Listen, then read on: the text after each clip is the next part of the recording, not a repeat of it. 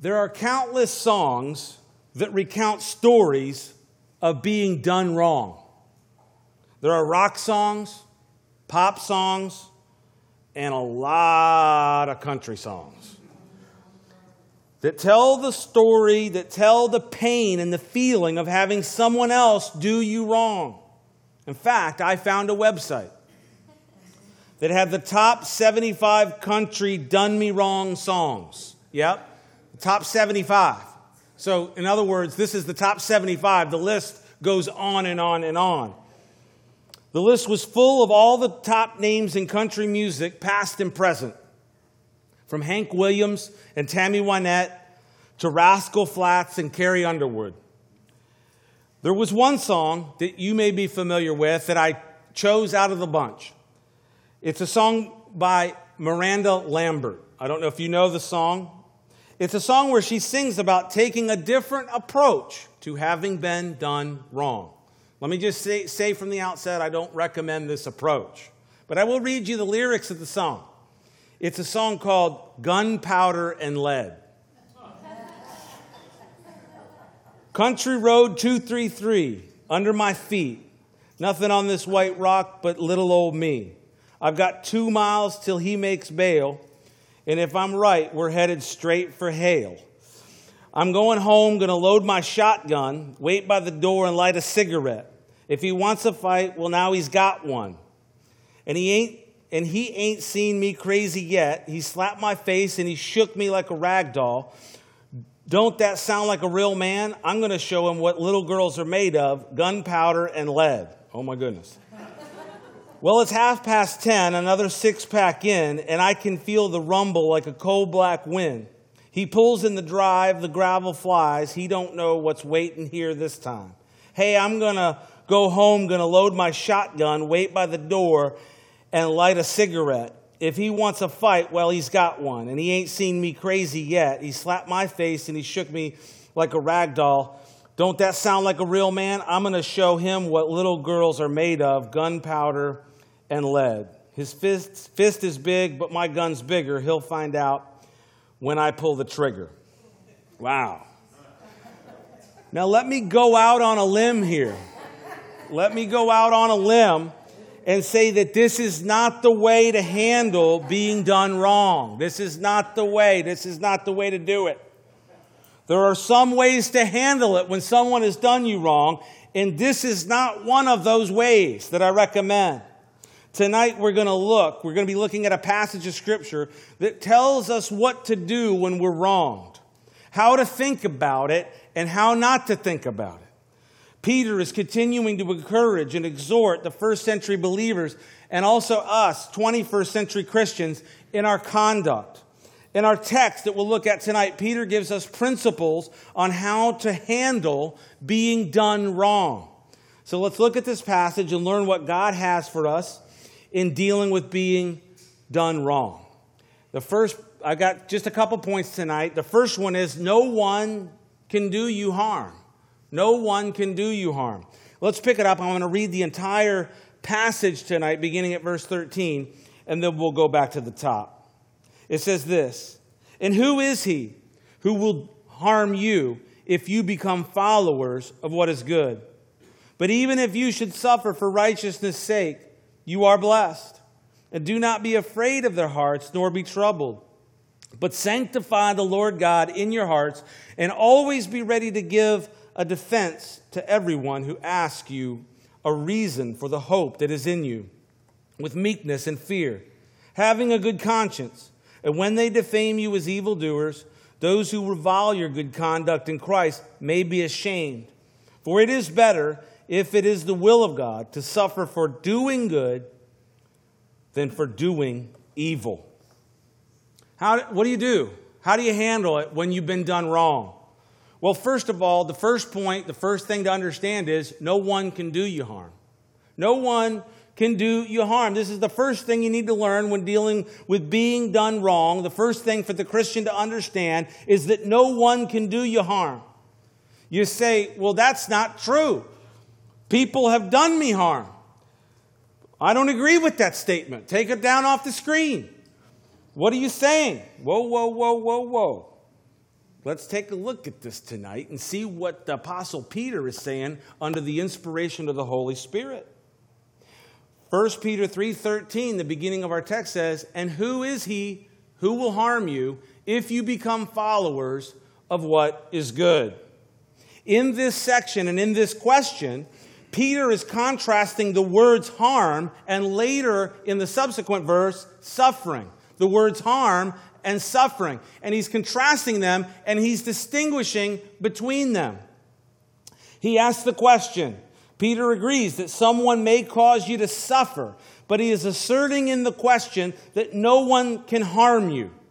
Here, I believe Peter is echoing the words of the Lord that are found in the Gospel of Matthew, chapter 10, verse 28, where the Lord says this, "And do not fear those who kill the body, but cannot kill the soul, but rather fear him who is able to destroy both soul and body in hell."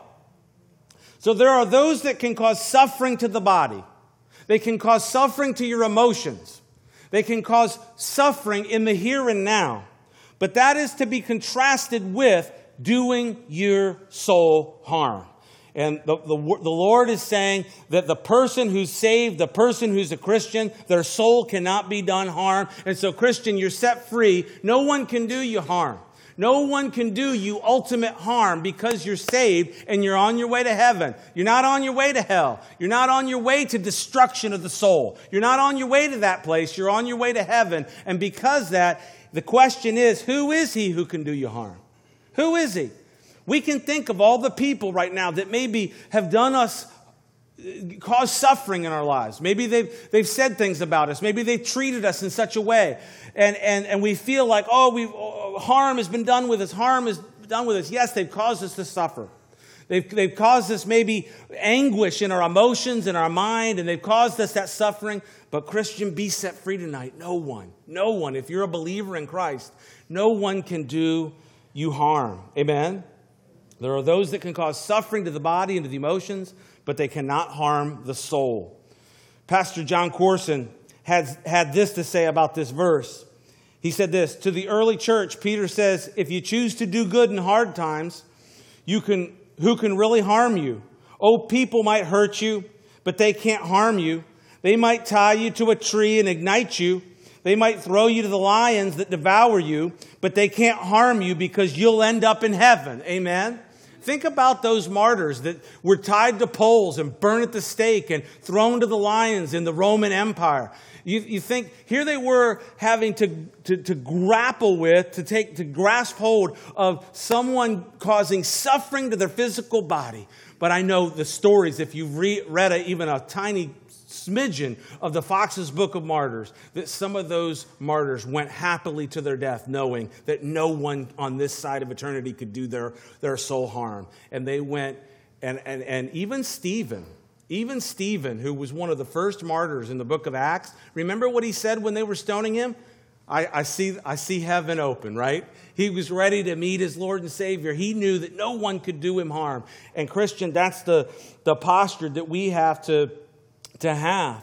Those who live for heaven have an entirely different perspective on life because they're able to take a lot more things a lot less seriously. And it's not to diminish the suffering that someone might bring to you, the verbal assault, even the physical assault that maybe you have had to endure in this life. And I don't mean to diminish that at all. And do not take me wrong in that.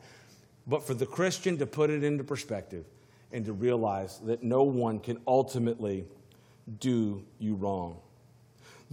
Here the question is this, and who is he who will harm you if you become followers of what is good? If you become followers of what is good. I want to just explain that word followers there. The word followers there is an interesting one. The best texts read there zealots. If you become a zealot in doing good. As Christians, really, we're to be zealous for good. We're to have a zeal for the Lord and we're to have a zeal for doing good. If you don't have a zeal for the Lord and if you don't have a zeal for doing good, then you need to check the vital signs of your spiritual life. Amen? Because the Christian should have a zeal for the Lord and a zeal for doing good. And he says, look, if you've become a zealot in that sense, if you've become zealous for doing good, then who can harm you? If you're on God's side, if you're a believer, if you're a Christian, no one can do you harm. I remember one time I went over to a friend's house. This was many years ago, probably 15 years ago. My friend Sean Harrison. And I remember going over to his house on one particular occasion. And I looked on the counter and there was a bag from Best Buy on the counter. And it literally was overflowing with CDs and DVDs of concerts and all this stuff. And I looked over and I said, Sean, what's this? And he just said to me, I'm a little overzealous when I go shopping. I'm a little overzealous, And so we actually coined a term that day to describe both of our personalities, and it was this OZ. We called ourselves OZ, overzealous. And the bottom line is for Christians is that we need to be zealous. There are some things that we need to be zealous about. We need to be zealous for the Lord, for the things of God, and we need to be zealous for doing good. And this text says, if we are zealous for the Lord and for doing good, then no one can harm us. No one can do us harm. Who is he that can do you harm? And so maybe it's a little tweak of the perspective. Maybe it's a little tweak of the perspective that when we look at, because I'll be honest, when you're dealing with somebody that's afflicted some type of a suffering in your life, it can consume you. And it's all you can think about as how you've been done wrong. And the last thing you can think of, the last perspective you can have in your life is an eternal perspective. And it's the exact perspective that we need in that situation. It's an eternal perspective. And so be zealous for the Lord, be zealous for doing good, and no one can actually do you harm. The second point tonight is this: suffering for doing good is still blessed. Suffering for doing good is still blessed. Look at it, verse 14. Peter says this, but even if you should suffer for righteousness' sake, you are blessed. And do not be afraid of their threats, nor be troubled. But sanctify the Lord God in your hearts, and always be ready to give a defense to everyone who asks you a reason for the hope that is in you, with meekness and fear. So, Christian, no one can harm you. But even if they do cause you to suffer in some way, you're still blessed. You're still blessed. If you suffer for doing good, you're blessed. Again, I believe Peter is echoing the Lord. Here in Matthew chapter 5, verse 11 and 12, we picked this up from the Sermon on the Mount. We should be well versed in this because we did a whole study in the Sermon on the Mount. But this is what Jesus said. He said, blessed are you when they revile and persecute you and say all kinds of evil against you falsely for my sake. Rejoice and be exceedingly glad, for great is your reward in heaven. For so they persecuted the prophets who were before you. Wow. People are going to say all kinds of crazy stuff. And especially we're living in a day and age where the stuff that is said of Christians and the things that are said of us are all over the map. I mean, we're being called everything under, everything in the book, right? Everything in the book. And I remember earlier in our study in 1 Peter, where he talked about the people turning what is good and calling it evil, and calling what is evil good, and just kind of this complete upside down world. And that's the world we live in. And so as you go out to do good, you're going to be literally called evil. You're going to have people saying, well, that's evil to do that. That's evil to say that. There's all kinds of quotes floating around on the internet nowadays, and some of them are true. You have to fact check. You have to do your own fact checking when you see stuff. Trust me, because you see people they see something on Facebook and then they post it and they're like, oh, wait a second, that wasn't right. I fact checked that and that wasn't correct. But really, to speak the truth in our culture now is actually an offense to this world. And you will be called in many circles today, you will be called evil, and you will be reviled for literally even daring to bring up the truth, and especially the truth of God's word, to even dare speak it. And so Jesus is saying this in Matthew chapter 5, and I believe Peter picking up on it here. Blessed are you when they revile and persecute you and say all kinds of evil against you falsely for my sake. So even when they do this, Christian, oh man, we need to get this through my head. I need to get this through my head because I'm reading the same news you're reading. I'm reading the same articles. I see the same headlines that you see. And when you see this stuff, you go, oh, and it can kind of just burden your heart. But we need to realize that this has been happening for thousands of years.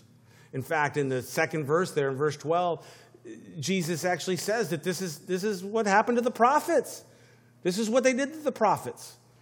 The prophets would come to speak the word of the Lord, to speak truth, and they would just be reviled and spoken of evil in all kinds of ways. And so Peter says, be happy in suffering, in difficulty, in persecution. Why? Suffering, difficulty, heartache, and tragedy, it sets our sights on heaven. We have this perspective of a heavenly mindset, of an eternal mindset. Amen? Now look at that verse 14. He says, but even if you should suffer for righteousness' sake, you are blessed. And I think a key phrase there is for righteousness' sake.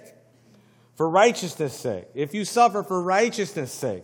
I think that little phrase there, we need to not leave that out. Just if we suffer, we're blessed. No, if we suffer for righteousness' sake, you are blessed. Amen? Actually, Augustine had a good quote on this verse that I found in the commentaries on the word righteousness in verse 14. He said this, not the suffering, but the cause for which one suffers makes the martyr. Right? So you have to look at, why is it that you're suffering? Oh, I'm suffering. Why is it that you're suffering?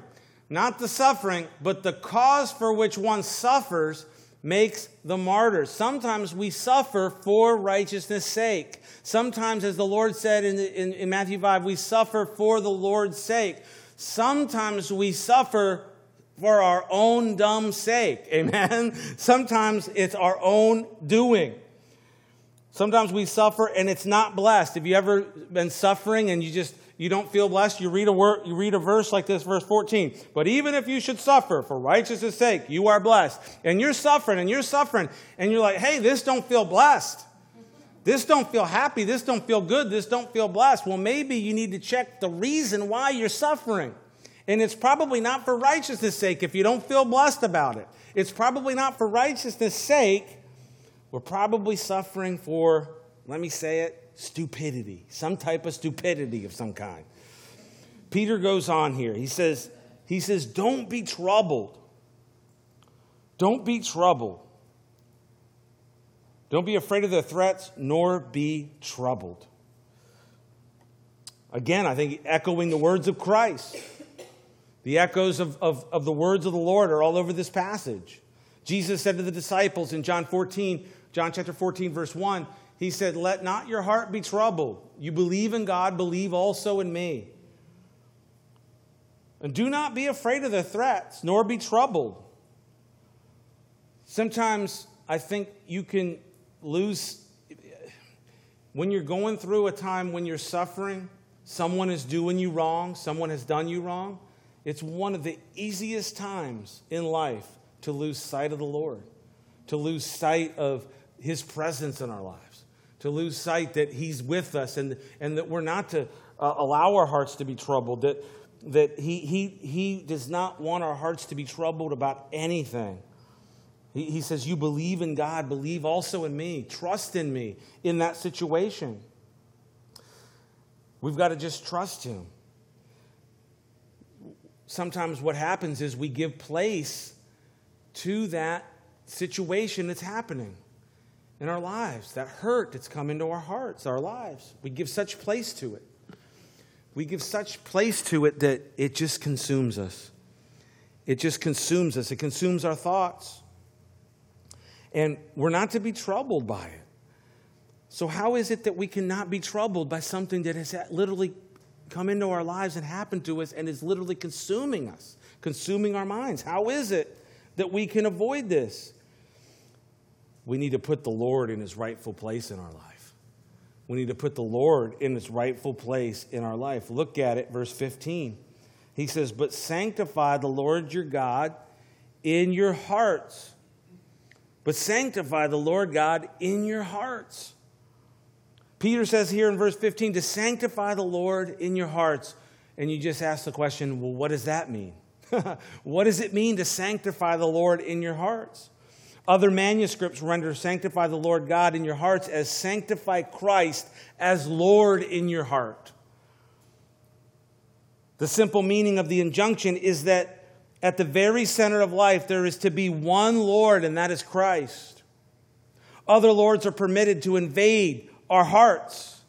We might allow other things to come in. We might allow circumstances, hurt, suffering, whatever it may be. We allow that to consume. We allow that to come in and take a place in our lives. It consumes our thoughts. It consumes our emotions. It consumes our energies. It consumes everything in our lives.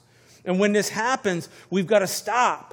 We've got to stop and we've got to say, you know what? I must sanctify the Lord God in my heart, in my life. I've got to put Jesus in the rightful place in my life. I've got to dwell upon him. I've got to worship him. I've got to focus on him. I've got to make sure that he's the Lord of my life.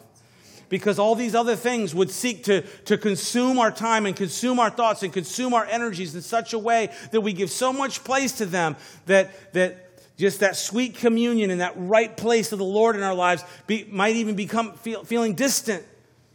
And we don't even feel the benefit of just that relationship with Christ that we have. And so we've got to put Jesus in that rightful place in our lives. And when we put the Lord in his rightful place in our lives, that place of complete lordship, it gives us tremendous hope. You know, when you put the Lord in that rightful place in your life, when you're like, man, Jesus is Lord of my life. He's the Lord of lords and the King of kings. Not just out there, but in my life. And when you do that, oh my goodness, it puts such a perspective in your life. It puts such a perspective in your mind, in your situation. And it gives you a hope. I mean, you can spend some time in worship. Maybe it's a powerful service. Maybe it's a time of devotion. Maybe it's a time of prayer. And you just have that time with the Lord where, man, Jesus is on the throne of your heart. And it produces such hope in your life that you feel like, man, I could go out and take on anything. Anything could happen today. Anything could happen because, man, I'm ready to speak the stuff. You're ready to preach. You're ready to teach. You're ready to proclaim. You're ready to shout. You're ready to jump in the river. Why? Because God's on the throne of my heart. And man, I'm ready for whatever might come along. Because, man, I'm ready to take it because the Lord is the Lord of my life. And when you do that, it gives you tremendous hope. And this is what Peter talks about here. He says, but sanctify the Lord God in your hearts and always be ready to give a defense to everyone who asks you for a reason for the hope that is in you with meekness and fear. When you sanctify the Lord God in your heart, there's going to be such a hope evidenced in you, evidenced in your demeanor, in your mindset, in the way that you talk, in the way that you carry yourself.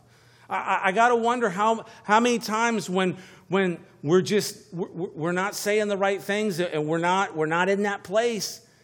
What's the culprit of it all? Have we allowed those things to enter in? And we need to sanctify the Lord God in our hearts. We need to put Jesus in that rightful place in our hearts. And man, just let the hope of Jesus once again fill our hearts. Once again, just be the center thing in our lives. Man, when you think about the hope that you have in Jesus for all of eternity, what is it that could happen today that is going to bring you down? What is it? What is it? Is it a sickness? No. Is it what's happening over in the Middle East? No. What's happening with the economy? No. Why? Because you have a hope that God has given you. And this brings us back to how Peter actually opened up the whole letter back in the first chapter. In chapter 1, verses 3, through 5. He said this. This is how he opened the letter. He said, "Blessed be the God and Father of our Lord Jesus Christ, who according to his abundant mercy has begotten us again to a living hope through the resurrection of Jesus Christ from the dead, to an inheritance incorruptible and undefiled and that does not fade away, reserved in heaven for you who are kept by the power of God through faith for salvation, ready to be revealed in the last time." You talk about what hope? What hope? Now Charles get to preaching about this hope. This is the hope that Peter's talking about. When he's talking about hope, he's not talking about hope for like your birthday next week, Trey. He's not talking about hope for a raise or a week of vacation, or even the meal tonight when we get out, when we leave here, you know. No, he's talking about this. He's talking about because of the abundant mercy of God that he's given, he's begotten you again. He's caused you to be born again of the Spirit, and he's given you a living hope through the resurrection of Jesus Christ from the dead. And this is what Peter's talking about. So when you sanctify the Lord Jesus in your heart, it gives you and reminds you of the tremendous hope that you have in God. And this is the type of stuff that we need to be reminding ourselves of all the time. When we're going through, when we're being mistreated. When it's not going great at the job. When things are tough. Stuff's going on in our lives. What do we need to remind ourselves as Christians? As Christians, we need to come back to the actual foundational thing that Jesus Christ has done in our lives. And realize that we have a living hope. And I remember from that message that when we opened up this study, if you go back on the podcast, the message is called Hope Not Hype. You remember that one? Yeah, that was the message that we spoke from that chapter. Hope not hype. I think a lot of Christians they're skating by today on a bunch of hype.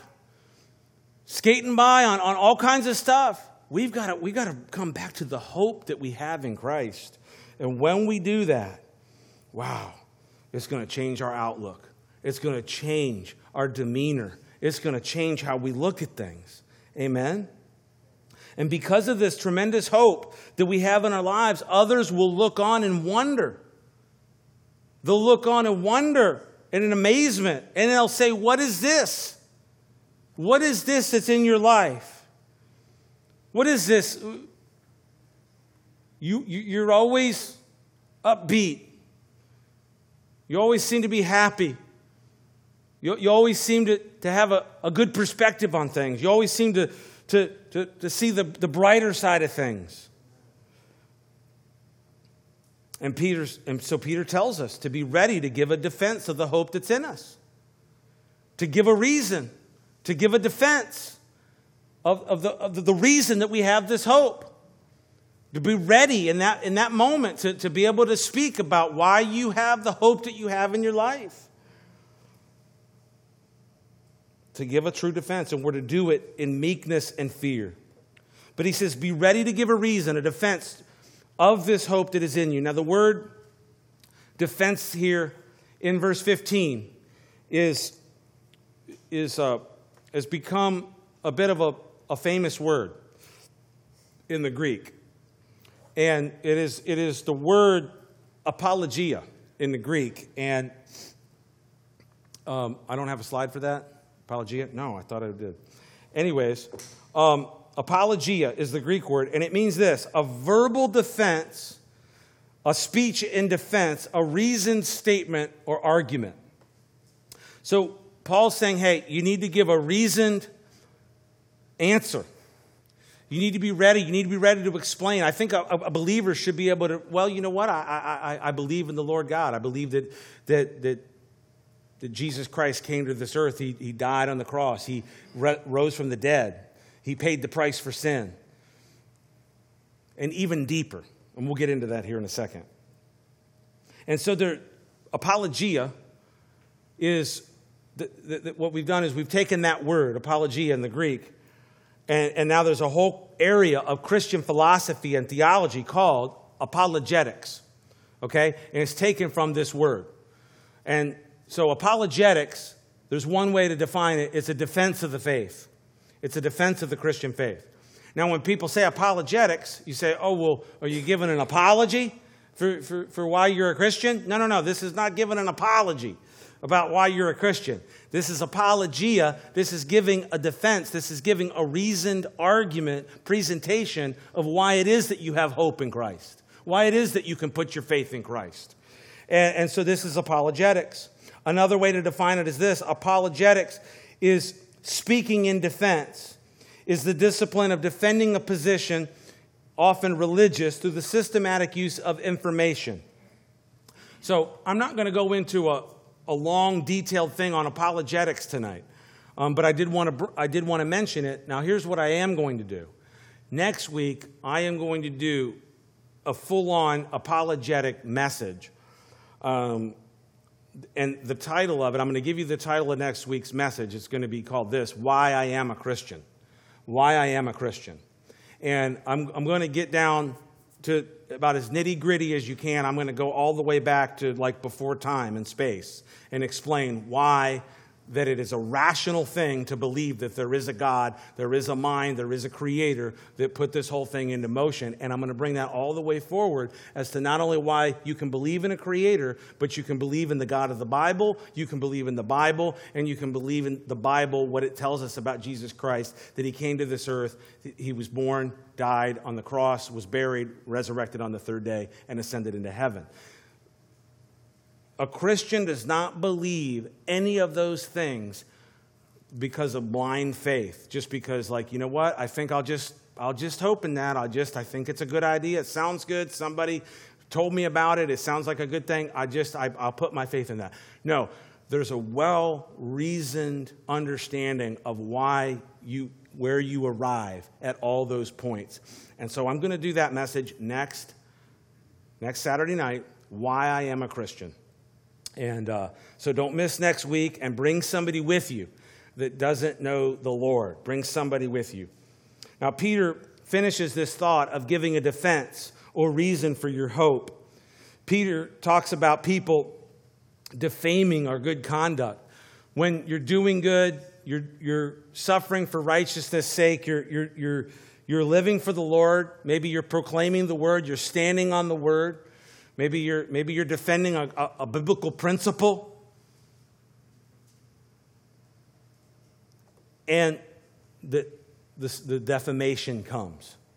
The reviling comes. People that are bringing the defamation. They're saying, oh, look at these people. Or look at this guy. And who does he think he is, saying this type of stuff. When we conduct ourselves in meekness and fear, and that type of defamation comes, here's what's going to happen, Peter tells us.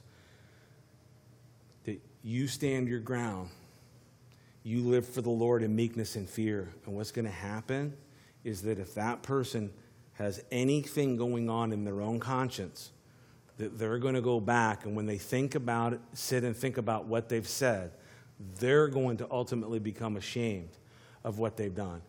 If not, then they have reached a point of being past feeling that the Apostle Paul talks about in the book of Ephesians. There's a whole concept of being past the feeling. He talks about having a seared conscience. And when someone has a seared conscience, it's a dangerous, dangerous, dangerous place to be, because they can no longer even be ashamed of their own conduct, and they do nothing but revile the conduct of other people. And it's a dangerous place. And so for that person, then we've got nothing better to do than to pray for them. To pray for them and just to lift them up before the Lord, because they're in a very dangerous and lost place. But for the person who's got a little conscience left, the person who's got a little feeling left in the conscience, ultimately they will come to a place of being ashamed for speaking against you in that way. When people say the things about us, those things fly off the tongue.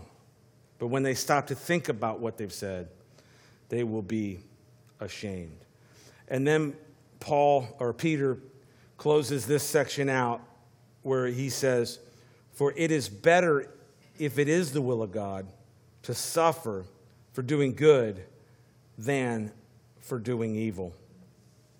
So if you're going to suffer, if you're going to go through any suffering, if you're going to be defamed because of your speech, don't let it be evil speech. Don't let it be dumb speech. If it is the will of God for you to suffer, it's better for you to suffer for doing good than to do evil. And so we've got to just, going back to that point of being zealous, if you have indeed become followers of doing good, if you have become zealous for doing good, then it is better. It is better to suffer for doing good than for doing evil. Now, none of us wants to suffer. But if we must, may it be for doing good and not doing evil. Now, just say one more thing, and then we'll bring it to a close tonight.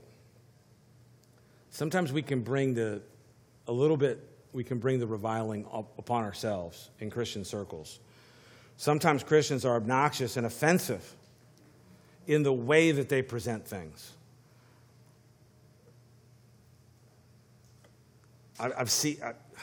I pray that I've never done that. Maybe I have. Maybe I've been offensive in the way that I pray that I never have. But I've seen people trying to present the love of the Lord in a completely unloving way. In fact, I see there's actually a guy here in town that stands out on the corner of US 1 and O'Galley, and I guess he couldn't think of anything better to put on his sign. It just says, "Jesus is right."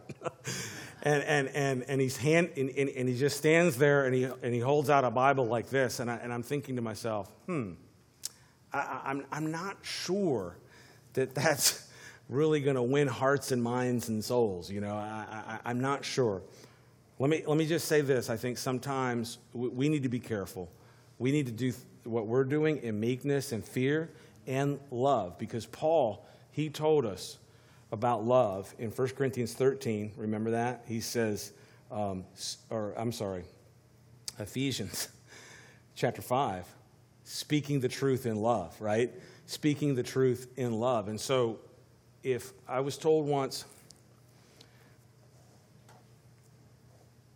that it is not love that is motivating you to speak, then you should maybe think about not speaking.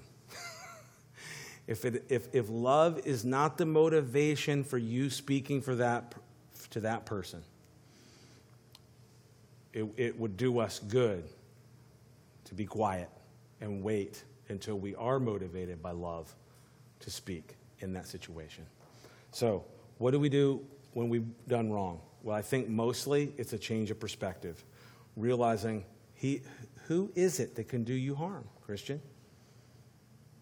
If you become zealous for doing good, who is it that can do you harm? No one can do you harm.